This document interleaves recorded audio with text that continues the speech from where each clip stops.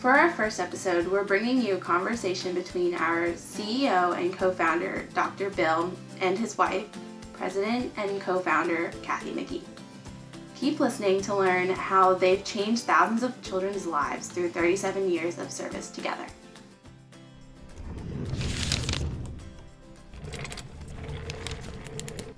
How you doing? I'm Bill McGee, and my wife and I had the privilege of starting Operation Smile. I'm the CEO and co-founder. Hi, Kathy McGee. I am the president co-founder of Operation Smile. For Kathy and me, this is kind of a unique opportunity to be able to tell the world about the passion that we have for the work that we do, maybe how it started a little bit, and where we're going in the future, to be able to invite people to join us. And I think it's exciting to think back because it was never planned. It was never something that we said organically, we're going to take it from here to there. And I think that it's pretty amazing to watch the myriad of people who have helped make Operation Smile what it is today. I mean, as you look back, what's the most rewarding thing that you can remember that we did?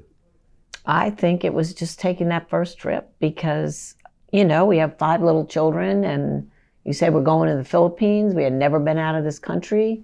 1982. You're just starting in a practice, and we just made a decision, like not planning, but made a decision we're going. And that was it. And I think the most important thing at that time was because of all the children, we took our oldest one with us. And that also added to Operation Smile Forever. Yeah. I think also for the people that are watching this, especially young people, is to realize that you don't have to have a game plan, so to speak. You just have to have an idea to explore and to see what motivates you and stimulates you. Who do you meet along the way? Who has ideas that coincide with your passion? And as you do that, an evolution occurs in your career, no matter what it is.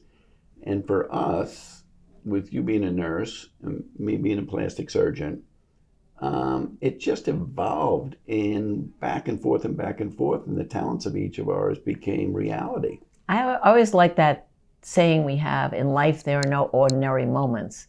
And I think we took those moments and ran with them. Not a plan like you're saying, but it just seemed right. It seemed like in our gut, we knew this was the right thing to do. Yeah. I also think that success and failure, a lot of people always want success. But in retrospect, failure teaches you more than success does. It makes you sit back and say, man, what should I have done differently in order to move, the bar forward a little bit? And with success, you can sit around and maybe pat yourself on the back, but that lasts only momentarily before the next challenge comes along. And so, I think if I'm forced to think about it, I think about the things that caused us to learn the most, and it was the challenges that we had. Well, yes, we had a lot of challenges, but, as people always want to be successful. It's not bad to have your failures, but in 99, we did the World Journey of Hope and went around the world in 9 weeks, 18 countries. That's a vision, but who's going to make that happen? So I think just the combo of our personalities, you thinking that through and my saying, okay, I got to get my team together and have the plane has to land, the steps have to be there, the team has to be there. And we did have the presidents of countries come on that plane to know that they have so many children that they need to take care of. Yeah, I think in that first year that we went to the Philippines was probably one of the most powerful experiences of both of our lives. Because what we witnessed in Naga City in the Philippines was literally about 300 families who had come in to seek care. And every one of the kids we saw had a gaping hole in the lip, roof of their mouth, and they couldn't eat, they couldn't speak an intelligible word. I just remember standing in the middle. There was only 14 of us in the middle, and literally chills going up and down our spine, just knowing we could never touch these kids, but knowing we were capable, but didn't have supplies, didn't have the people. And it was just a hair-raising experience for all of us. And I can also so graphically remember that it wasn't for altruistic reasons that I went in the first place. I was a young plastic surgeon. I always say I'm still a young plastic surgeon. And I just wanted to get better at taking care of kids with cleft lips and cleft palates. I had a dental degree. I had a medical degree. I had 7 years of residency. And I wanted to really technically do work well. And this was a great experience. You were a lot more altruistic than I with the nursing degree, the master's in clinical social work, the master's in human development. You were much more into, oh man, these kids really need help. And it was eye-opening for me. I became a different person after those few weeks in the Philippines. Well, I always felt that, I mean, you can do a surgery, but what's the post-op on this? Where are these kids going? Can they really speak after a surgery's done? Can they have dental work done? I mean, they need all these things. And I just feel like you just can't drop it at surgery. You just have to see what else has to go on to make that child whole again. I also remember so graphically our oldest daughter, Bridget, 13 years old, and you had taught her how to scrub before we left. I don't know why. I don't either. Why would I take her to an OR and teach her that? Well, the thing is that in the United States, I would never be able to get my 13-year-old daughter handing me instruments in the operating room. But there was nobody else. And so she was carrying the kids in and putting them on the table and handing me the instruments in the cases. And it didn't take her very long to take control of that instrument table that she was, taking the instruments off of. And when I reached back after, a day or two to get an instrument, she said, Dad, let's get everything straight. I know where every instrument is on this table. You ask me, I'll give it to you, but don't you touch my table. And it was like, I have an identity here. I have a job. I'm going to do it. Stay out of my space. And it was just not only humorous to me, but it was rewarding to see this little kid take ownership. Well, and also she took a lot more ownership because she felt what we felt. And it's hard to pass that on unless you're there and holding that child and having that mom. But she went back to her school and got a club going. And today, 35 years later, there are thousands of students involved with our organization. It was a real blessing for both of us. It was also a challenge in the medical community, in the community that does take mission trips to other countries around the world. The idea of students being on that was pretty foreign.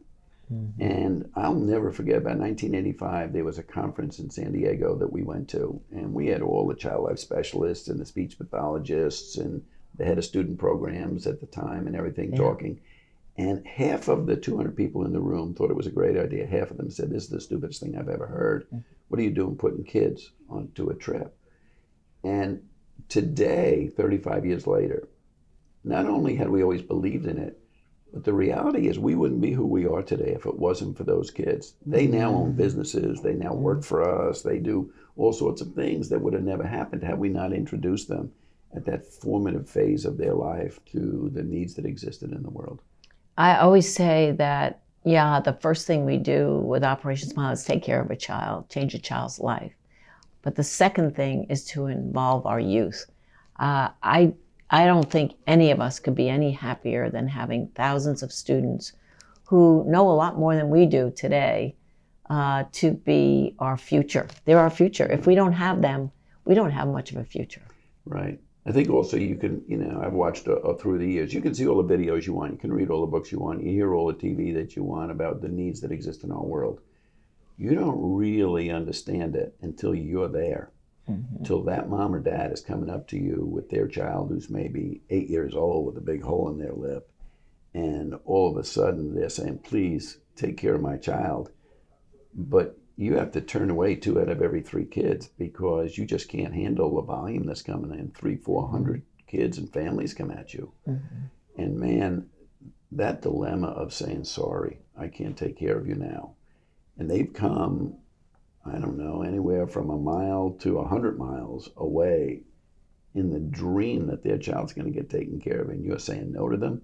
my God, that was horrible. That was one of the most horrible moments of my life. I really believe it was at that moment in time that Operation Smile was born. It wasn't because we planned it in any way. Mm-hmm. It's the guilt that we felt and the tears coming down our own cheeks that made us come back and say, what can we do? And I think that was probably one of the challenges we had then. Like, we just can't let this go a year.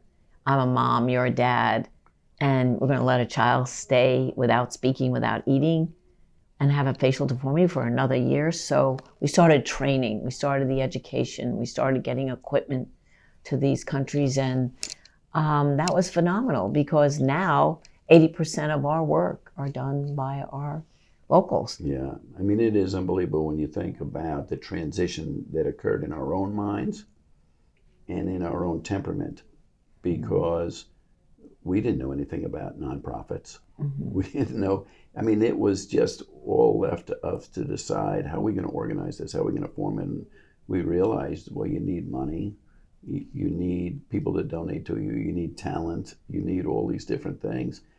I will never forget, as we left the Philippines that first year, when a mom came up to us with a ripe basket of bananas cradled in her arms, her daughter at her side, maybe about 8 years old, with a big hole in her lip, and she said, I want to give you these bananas. It's a gift for trying to take care of my daughter, right, even though we had turned her daughter away. Mm-hmm. And all we could say was maybe next year, but we knew there was no next year. Mm-hmm. We knew the group we were with wasn't planning on going back. And so all of a sudden, we had this phenomenal guilt. We have the tears coming down our cheeks. Mm-hmm. And I think it was at that moment that Operation Smile was born, because reason does lead to conclusions, but it is emotion that leads to action. And you can't be afraid of it. You can't be afraid of the emotion that you have, because it gives you the energy to move forward. And I know that you felt that innumerable times through the years. Yeah, and there were always like sort of moments that even kind of made you think about it again, whether it was a child in the Philippines that gave her story to us, and she was not speaking. She wanted to sing. She couldn't sing. Her mother said sing. Her friends made fun of her. She couldn't really speak. And we did the surgery, and she sang for us, full tears coming down our face. I think it was our 20th anniversary about that in the Philippines when we went back, and they organized the time. And here's this little 12-year-old girl that comes up and just is a beautiful singer. I mean, beautiful. Mm-hmm. And just as charming as can be. She ultimately won the equivalent to America's Got Talent in the Philippines in singing. Mm-hmm. Her name's Chadleen, and she still today has been involved with Operation Smile. Just an incredible little kid who at 5, 6 years old couldn't function in a way that would have ever given her a place in the world. That's one of the things we don't think about is, like, where are these kids? We do follow some, we do hear back from some, but, you know, when those stories are presented to us, we're like, of course, that is what we're doing. We're giving kids futures. Yeah. We're giving them the ability to speak. Nobody thinks cleft lip, cleft palate, you don't speak, you don't eat, you're becoming malnourished. Nobody thinks about that. And the facial deformity is a real problem for... Just think of it even beyond that. What is the message that we have the opportunity to give to our world? You know, our world, you know, obviously is divided. Our world is obviously not an easy world, so to speak, to live in, but the overwhelming majority of human beings that we've met, and now, you know, in, 30, 40 countries around the world actively, I don't think I've ever heard our volunteers from any place in the world talk about race or religion or culture. I think that every single one of them understands the beauty of different cultures, of different people, of the needs of different people. And when you realize you have a skill set that can help someone, you don't have to be the most decorated, you know, physician in the world, nurse in the world, ambassador in the world, you know, diplomat in the world. If you really care about what you're seeing and add your talent to that, you make a change, and it is powerful. And when you see it firsthand, you can't run away from it. Mm-hmm. I just think everyone that's gotten involved has just really put their passion and their drive. Just lately, just having university students come in and demanding from us where they're going with us for the future shows the passion that is out there, that people, if they get involved, they can make so many changes in this world.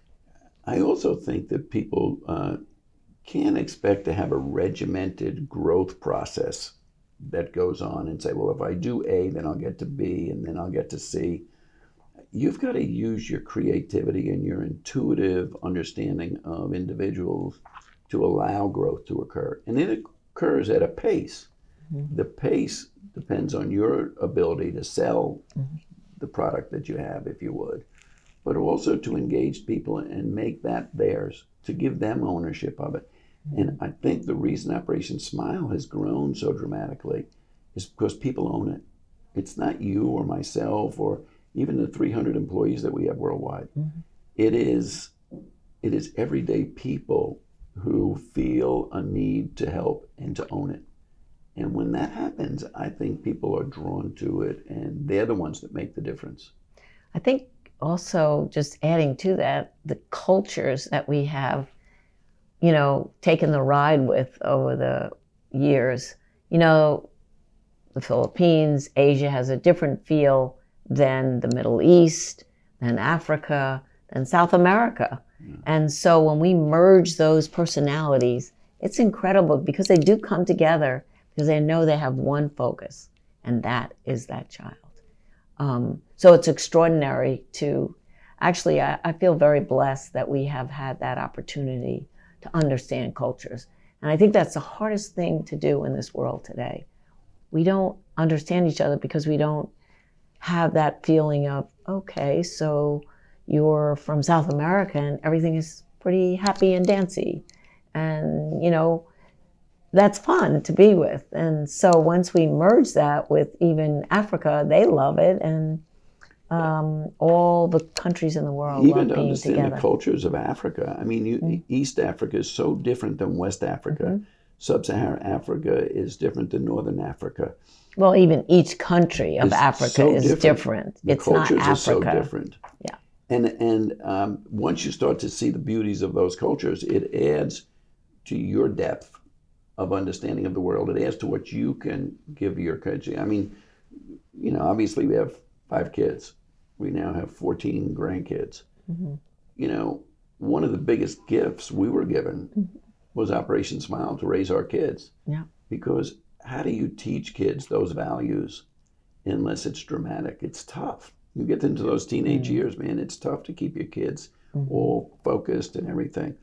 And it's not that we had a bunch of angels, which for sure we didn't. We did not. But the ability to reach out. I mean, the story I love to tell, and it still touches me, is we were the first Americans to go back into Vietnam after the war. Sure. Back in 1987, a high school friend of ours asked us if we would consider going into Vietnam because missing in action from the war hadn't been returned, the MIAs. And he said, would you consider going back? Because he knew General Vessey was the head of the Joint Chiefs under Reagan. Mm-hmm. And we said, well, sure, we'll do it if we can. But we took our third child out and went to Vietnam. I went to Vietnam with him. 20 years later, he adopted a beautiful, beautiful little Vietnamese child that was left on the doorsteps of an orphanage when she was 3 days old, 3 months old when they adopted him. Mm-hmm. She's added so much to our family. Oh my gosh, she's a blessing. She just is a blessing. And would that have ever happened if we hadn't exposed Todd at that time to the Vietnam of the world? When we didn't have diplomatic relationships till 95, about 6-7 years later. It was that gift that we were given to interact with the Vietnamese that allowed a blessing to occur to our family. Yeah, I just feel like people kind of hold themselves back from allowing their children to do these kinds of things. They're not going to get hurt.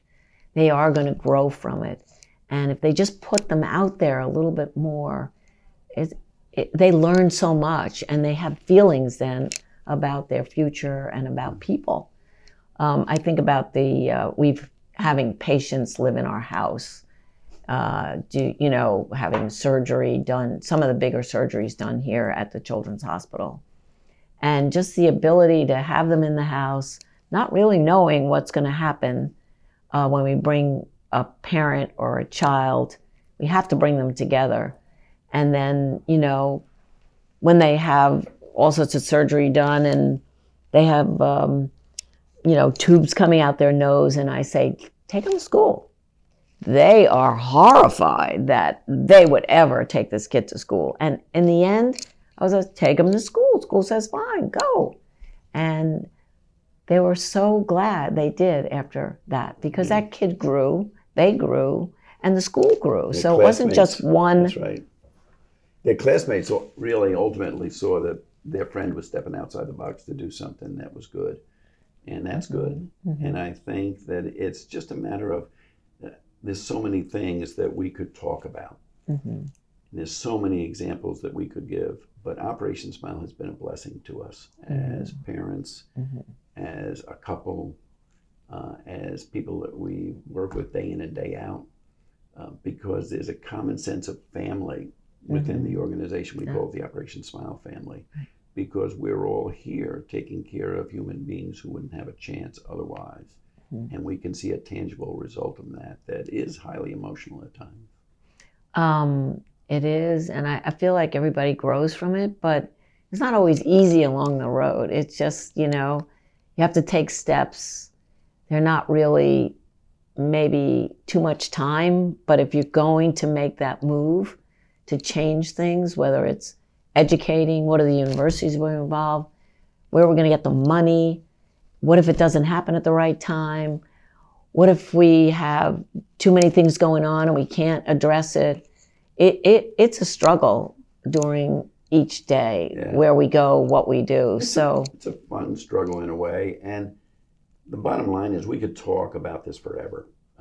We have had the blessing of having so many experiences, but to the people that are listening to it, or that we're, talking to, if you would, to realize that however they can contribute to the work we're doing carries their personality, their name, to help the children of our world and to bring our world together. And we need them. We could never, ever do it. And there's no one person who is responsible for Operation Smile. It's that common sense of collectivity together through the face of a child that has the ability to change the face of our world. Right. And I think the most important thing we did was listen. Like when our anesthesia said, hey guys, you do not have the right equipment. You have got to get new equipment in here. We listened. It was, we had to change our ways at the moment to get that equipment, but it's safe surgery for that child. That's, if there's nothing else we do, we teach safe surgery and the procedures to do that. So I feel like those opportunities come along actually quite frequently. Well, as a surgeon, I can say high five to my nurse friend. Good job. It's been fun, and we have a wonderful, wonderful group of people that are one with us in the concept of changing the face of our world one smile at a time. That concludes our first episode of Behind the Smiles. We're so grateful to Bill and Kathy for sharing their stories. If you're interested in donating or getting involved, click the link in the description box below. You can find more great stories about our work on Facebook, Instagram, and Twitter at Operation Smile. Finally, be sure to subscribe to this podcast. We put out new episodes every other Wednesday.